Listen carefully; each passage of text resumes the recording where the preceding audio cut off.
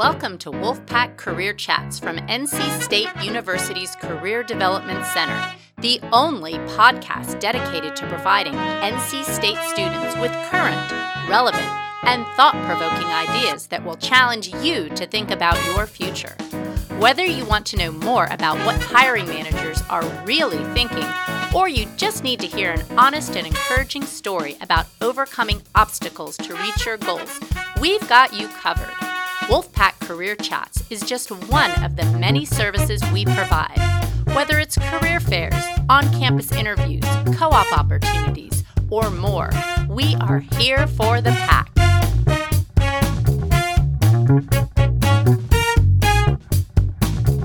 Hey Wolfpack fans, Marcy Bullock here with Wolfpack Career Chats short on working remote.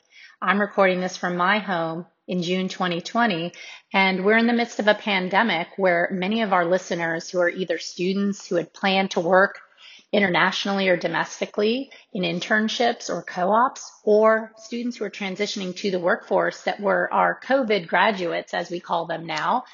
They are now having their work start dates pushed back in many cases, and in some cases they're going to remote work. So here's some great tips to be successful.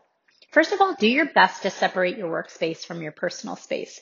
If you have a room with a desk that you can specifically focus on your work, that is ideal. You don't want to associate relaxing with work.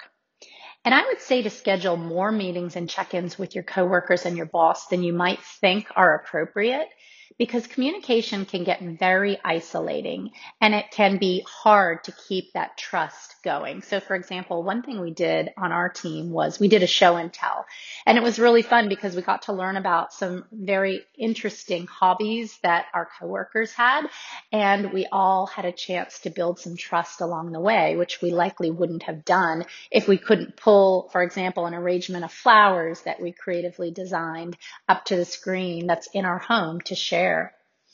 Don't overthink reaching out to people is partially what I'm saying, and just ask more questions than you normally would. Get outside. So try to schedule some walking meetings where you can pop in your earbuds and take your notepad and be moving while you're having the conversation. There's a lot of research about Zoom fatigue. And if you are in your Zoom mode, sitting at your desk, maybe try a stand-up desk for part of the day, and also try to just move. Maybe it's just during your lunch break that you physically disconnect and you go out into nature and get that fresh air to recharge. I would also recommend that because you don't have this commute time, that you take advantage of it.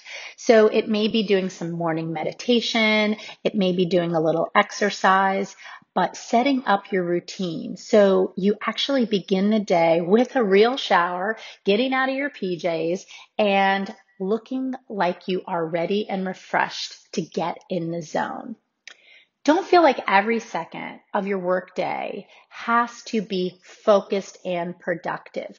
Take a 15-minute break here and there, grab your lunch, and again, just energize yourself. Take that walk outside, but resist the urge to be accessible 24/7. So let's say it's 6 p.m. and maybe your non-negotiable is you're going to walk your dog and you are going to unplug at that time. It can produce a lot of anxiety if you are always obligated to be on call and you can never have a balance with your personal or professional life. So keep those hobbies going. I see lots of people during the pandemic out biking and running and walking and doing safe social distance things that allow them to stay strong and healthy. Don't leave yourself unmuted on the conference calls. You do not want to be that person. So pay attention to your mic and your mute. And if you can think about how important communication is, it is the number one factor that employers look for when they hire graduates. Reach out to that manager. It's easy to fall in the trap of getting comfortable. Maybe you don't have a lot to do and you're just not motivated, but ask for more to do. Always ask.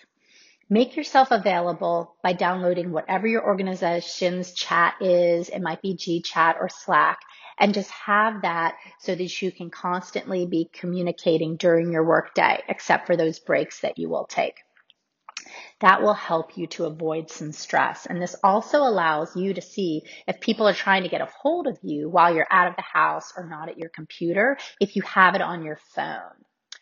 Always make a good breakfast and lunch and put healthy things in your body so you feel strong and amazing, and enjoy your meal. Be mindful, stop in the moment to just feel the flavors in your mouth. Don't rush through it. And then you can get back to work. Try bonding virtually with your team. You can do something like a talent show. You can have any kind of bonding that works for your group. But the key here and the biggest challenge is that days can start to blur together, and it can be hard to separate working time from non-working time. So we're going to post some links in the show notes today that will help you to benefit from working at home. Enjoy the flexibility and embrace it. And if you're coming back to campus this fall, I look forward to you being strong, healthy, and socially distanced. Seeing you soon, maybe on some walks behind Pullen Hall. Thank you.